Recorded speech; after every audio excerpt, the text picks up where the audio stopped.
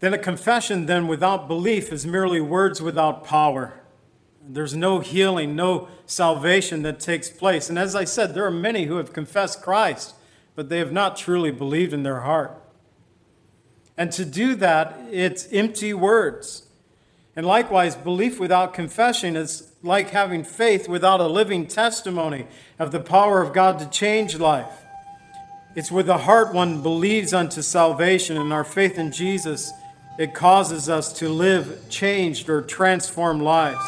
You're looking too far for that need you have inside. You're on a big merry-go-round and it's taking you for a ride. You've got to let go and let God.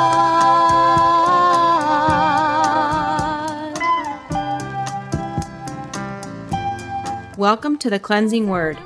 We invite you to stay with us as Pastor John Pennell of Calvary Chapel, Lake Villa, takes us through a verse-by-verse study from God's Word.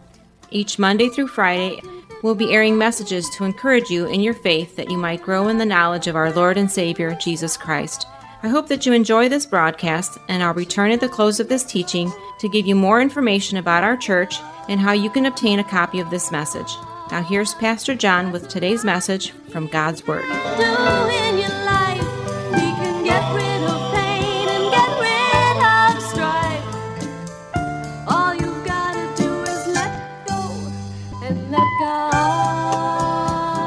Today we're looking at Romans chapter 10, verses 1 through 13. The message entitled, Whoever Calls Upon Jesus. I broke it into three parts. Verses 1 through 4, the righteousness of God.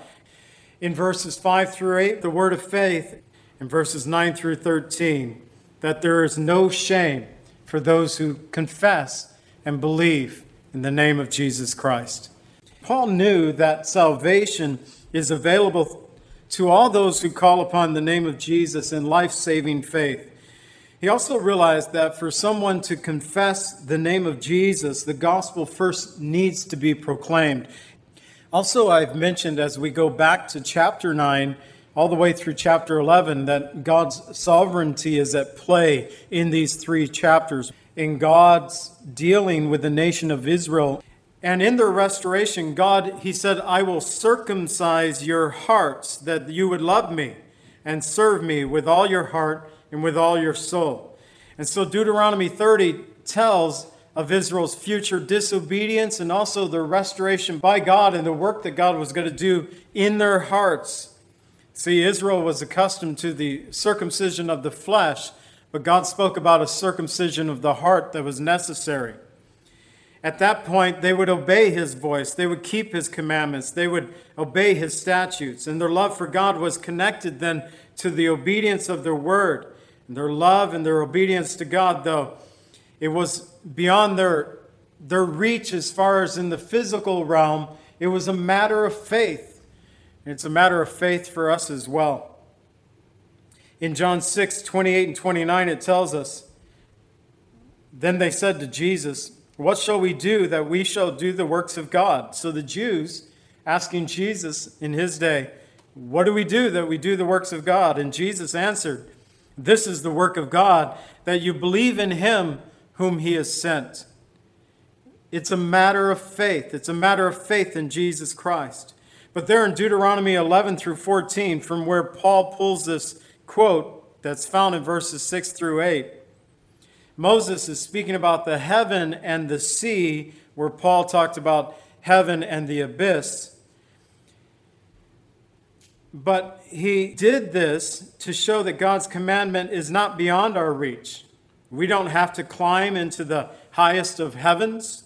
We don't have to descend into the depths of the sea. But God's word is near us. It's in our mouth. It's in our hearts. This is where Paul pulled this quote from, Deuteronomy 30, verses 11 through 14. Moses wrote, For this is the commandment which I command you today. It's not too mysterious for you, nor is it too far off.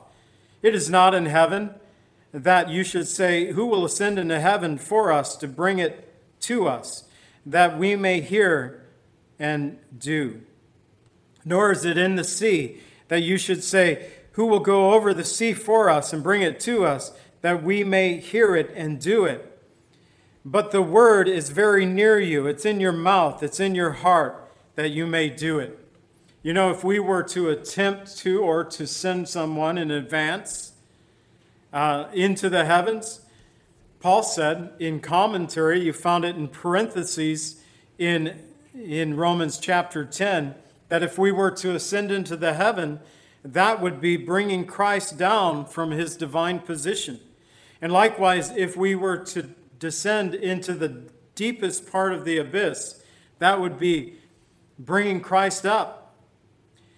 You know, we cannot do the work that Christ has already done for us. It's Jesus who has already come down from heaven. We call this his incarnation. That word incarnation is a compound Latin word. It means in flesh. The incarnation refers to the uniqueness of Jesus, who is both fully God and fully man. And the Bible tells us in John 1:14 that the Word became flesh and dwelt among us, and we beheld his glory as if the glory of the only begotten of the Father, full of grace and truth. And likewise, to ascend into the abyss, well, Jesus has already done this for us as well. We call this his resurrection. It's through Jesus' death, burial, and resurrection that Jesus Christ has paid the price of our sins. And he has proved that he has power over the grave. And Jesus, as he said to Martha in John 11:25, I am the resurrection and the life, and he who believes in me, though he may die, he shall live. Now, Friday morning when I woke up, I was thinking about this passage, and I hadn't put this into my notes as of yet.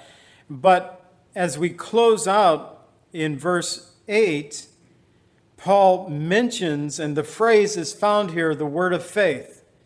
And we find in the 20th century that there have been a movement all the way into the 21st century in the church called the Word of Faith movement. So I just wanted to do a little clarification here. Here's a little history of that Word of Faith movement. The Word of Faith movement grew out of the Pentecostal movement of the late 20th century. Its founder was E.W. Kenyon, who studied in the metaphysics, New Thought teachings of Phineas Quimby. It was mind science, I'm reading this for you, mind science that's been known to call name it, claim it. And it was combined in Pentecostalism, resulting in a particular mix of Orthodox Christianity and mysticism.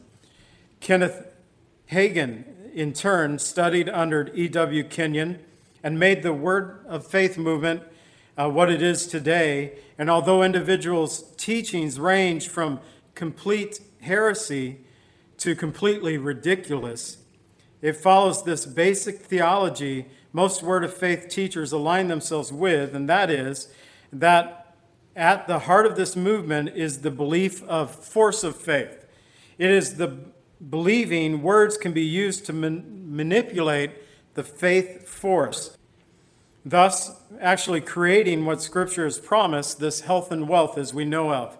Laws that govern the faith force are said to operate independently of God's sovereignty, that God himself is subject to these laws, and this is nothing short of idolatry, turning our faith, by extension, ourselves into little gods, that we can actually manipulate and control God if we have this faith force, this word of faith. But notice with me, and we don't have to go deep into this to understand, Paul said, the word of faith which we preach. The word of faith that Paul was referring to was not the name it, claim it movement. It was the preaching of the gospel of Jesus Christ. Peter also said in 1 Peter 1:25 that the word of the Lord endures forever. Now this is the word by which the gospel was preached to you. The word of faith, that which we preach, the gospel of Jesus Christ, which we confess and believe. And next week we'll learn that for some to confess and believe, God's word must first be proclaimed. And we'll see it next week in Romans 10:17, that faith comes by hearing and hearing by the word of God. But here in the second point, the word of faith, we discover that the word of faith is both confessing and believing in the gospel of Jesus Christ, the message of Jesus Christ. And finally, verses 9 through 13, that of confessing and believing.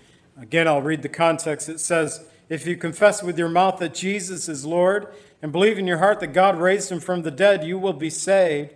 For with the heart one believes to righteousness, and with the mouth confession is made unto salvation. For as Scripture says, whoever believes on him will not be put to shame. For there is no distinction between Jew and Greek, for the same Lord over all is rich to all who call upon him. For whoever calls upon the name of the Lord shall be saved. Now, Paul is not giving us a formula of faith that must be followed in precise order, such as, in order to be saved, one must first confess and then believe. In fact, I would often say that faith comes first and the confession comes later. He's simply saying that both the confession and belief are part of the process of our salvation. And as I thought about this, there are no doubt those who have confessed Jesus, then at some point later on, they truly believed in Jesus. And the reverse can be true as well. No doubt there are some who have believed in Jesus, but they've never confessed their faith in Jesus to others. He says, if you confess with your mouth that Jesus is Lord.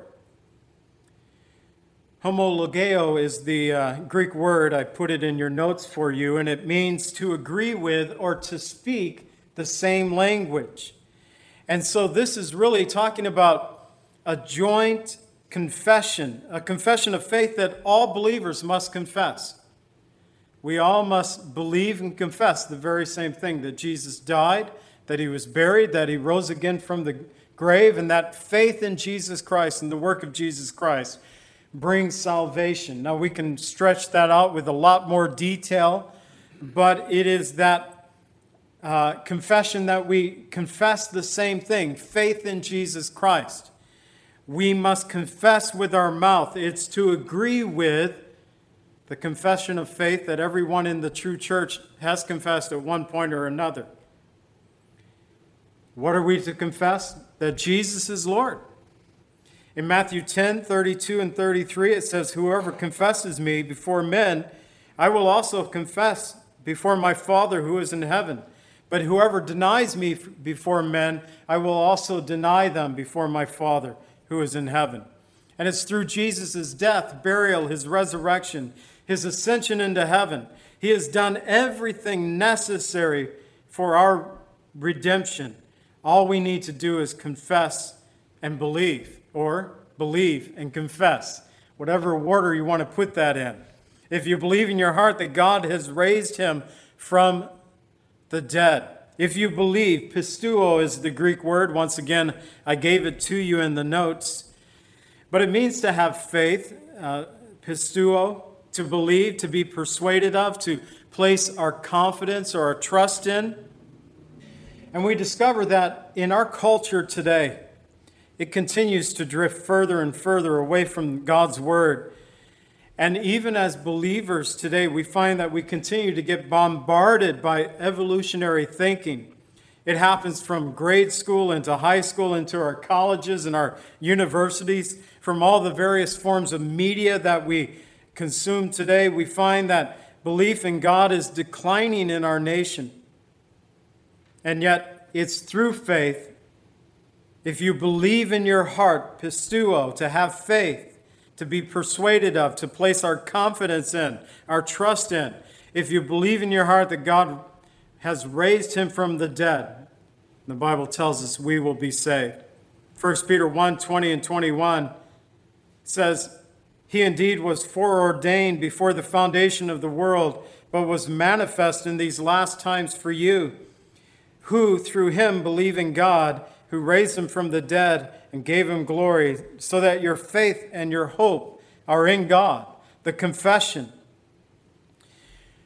Then a confession then without belief is merely words without power. There's no healing, no salvation that takes place. And as I said, there are many who have confessed Christ, but they have not truly believed in their heart. And to do that, it's empty words. And likewise, belief without confession is like having faith without a living testimony of the power of God to change life. It's with the heart one believes unto salvation, and our faith in Jesus, it causes us to live changed or transformed lives. He says, whosoever calls, verses 11 through 13, whoever believes on him will not be put to shame. Whoever believes on him, he's quoting from Isaiah 28:16. It teaches about God becoming a sanctuary to those who hallow and fear the Lord. On the other hand, those who reject God, the Lord then becomes a stumbling stone. Isaiah 28:16, the whole passage says this, behold, I lay in Zion a stone for a foundation, a tried stone, a precious cornerstone, a sure foundation. Whoever believes will not act hastily. Paul wrote it this way, whoever believes on him will not be put to shame. And whether Jew or Gentile, we have all been appointed to obey the word of God through faith in Jesus Christ. Yet for those who reject Jesus, Jesus then becomes this stone of stumbling, a rock of offense to them, as we learned last week as well, as Paul quoted from these passages. In 1 Peter 2:6, we read this last week, saying, behold, I lay in Zion a chief cornerstone, elect and precious. He who believes on him shall not be put to shame. This chief cornerstone. As a brick mason, I've thought about this and kind of tied it to the job sites that I had worked on in times past. As a tile setter, yesterday, I spent my day setting tile down in the basement. And after we spent the week preparing for the tile to be set, painting the walls, because why lay tile and then paint? Because you don't want to get new paint on your new tile, right? We did all the prep work necessary, and once all that was done, I had to sit down and try to figure out a square room to lay my tile. And I discovered that our walls in the basement are not square whatsoever. And so the boys I think they were learning how to use a chalk line very well yesterday, because I kept re-chalking, and I was chalking, all right, let's swing it this way. I was just trying to figure out, and finally I said, I'm just going to hit in the middle and just go for it, and hopefully it works. Because the walls were not true. Now, in the Old Testament, when they talk about, and even in the New Testament, this was the same thing, this chief cornerstone, it was a precisely carved stone that was set at the corner of a building, from which the remainder of the building was built and squared. Dimensions were pulled from the stone. It was a point of truth for the whole building. And yesterday, for the tile, to be honest with you, God was gracious. It's like, oh, it worked. And there was some of that. It's like, oh, it worked out. I wasn't even thinking about that. But we need that point of truth. Behold, I lay in Zion a chief cornerstone, elect, precious. He who believes on him shall by no means be put to shame. And Jesus becoming this living stone, who was first rejected by the builders, Israel, but has become that chief cornerstone to all who confess and believe, or believe and confess, whether Jew or Gentile. He becomes that chief cornerstone upon which we can build our lives, and we can, keep checking. When in construction, when I was a foreman for the bricklayers, we'd often have to check that point of truth. You're building a school, let's say, and you have to keep checking to make sure that once you get into a new area, a new wing of a school, you have to still go back to the original source. Make sure that, you're building it according to the blueprint, according to the plans. It didn't always work because you had different trades coming in and everybody having a different point of truth. There was one particular job where I had to tell the concrete workers every time they would show up to pour some concrete, I'd have to go find them and say, there's your point of truth. Pull it from there. Because I was tired of trying to fix their work. They were, I don't know, they'd walk on the job and it was a new foreman, a different guy, different crew. And it's like, I guess we do it from here. And it's like your other guys did it from there. They made it very hard for me. I had to find a point of truth for that building. Jesus Christ becomes that point of truth. We live in a world today where we have a lot of different people giving different opinions about God. Some are saying, I guess we find faith over here. This is the way we should walk. Others are saying, this is the path we should go on. But the Lord Jesus Christ has already given us the path. All we need to do is to adhere to the truth that's found in the Word of God. He says there is no shame for those who put their trust in God's only Son, Jesus Christ. There's no distinction, verse 12, between Jew or Greek. For the same Lord is rich over all who call upon him. There's no distinction. This Greek word, diastole is the Greek word. It means to have a clear or marked distinction.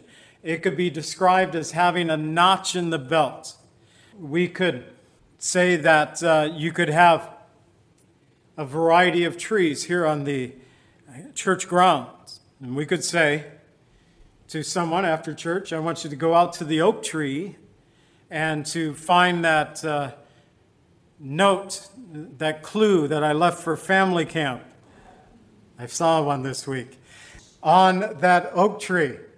And we would say, there's a lot of oak trees on the church property. Which one are you talking about? Oh, the one that's got the mark on it. The clear distinction. A big nail driven in it. No more hints. Anyways. But a clear mark. There's a distinction. And that's what this Greek word diastole means. A notch in the belt, we could say. And Paul used this word to show that as far as faith was concerned, there was no difference between Jew or Gentile. Jesus is the same Lord over everyone who believes in him. 1 Timothy 2, 5 and 6, Paul said that there is one God, one mediator between God and men, the man Jesus Christ, who gave himself a ransom for all. Therefore, verse 13, whoever calls upon the name of the Lord shall be saved. And verse 13, coming from Joel 2:32, it says, and it shall come to pass, whoever calls upon the name of the Lord shall be saved. For in Mount Zion, in Jerusalem, there shall be deliverance, as the Lord has said, among the remnant whom the Lord calls. And what a great promise the Lord has given to us that has been extended to whosoever, the King James would say. Whosoever calls upon the name of the Lord, no matter what race you might be, whoever calls upon the name of Jesus will be saved. And the question for us, have you believed? Have you confessed in Jesus? For those who do so, we discover that there is no shame to those who confess and believe in Jesus. Today we've discovered whoever calls upon Jesus. In Romans 10, 1 through 13, although righteousness through faith in Jesus is a stumbling stone, a rock of offense to many, Paul, his desire for his people would be that they would be saved. He understood that salvation then is available to whosoever calls upon the name of the Lord Jesus. And we discovered in verses 1 through 4, the righteousness of God comes by way of faith through Jesus Christ. In verses 5 through 8, we discovered that the word of faith is confessing in the gospel of Jesus Christ, confessing and believing in the gospel, believing in Jesus Christ. In verses 9 through 13, that there is no shame for those who confess and believe in the name of Jesus Christ. Father, thank you so much for your word and the truth that it has taught us today. And I pray, Lord, that you would be with us now, Lord, as we just wait upon you in this last song.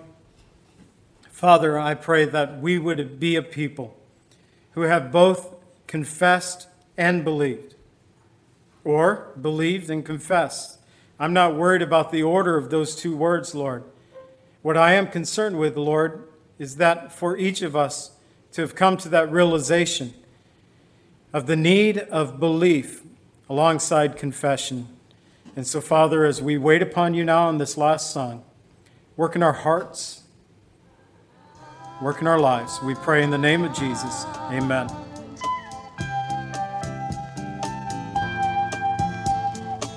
Calvary Chapel is a fellowship of believers in the Lordship of Jesus Christ. Our greatest desire is to know Christ and to be conformed into His image by the power of His Holy Spirit. If you would like more information about Calvary Chapel, or if you would like a copy of today's message, please contact us at 847-265-0646. That's 847-265-0646.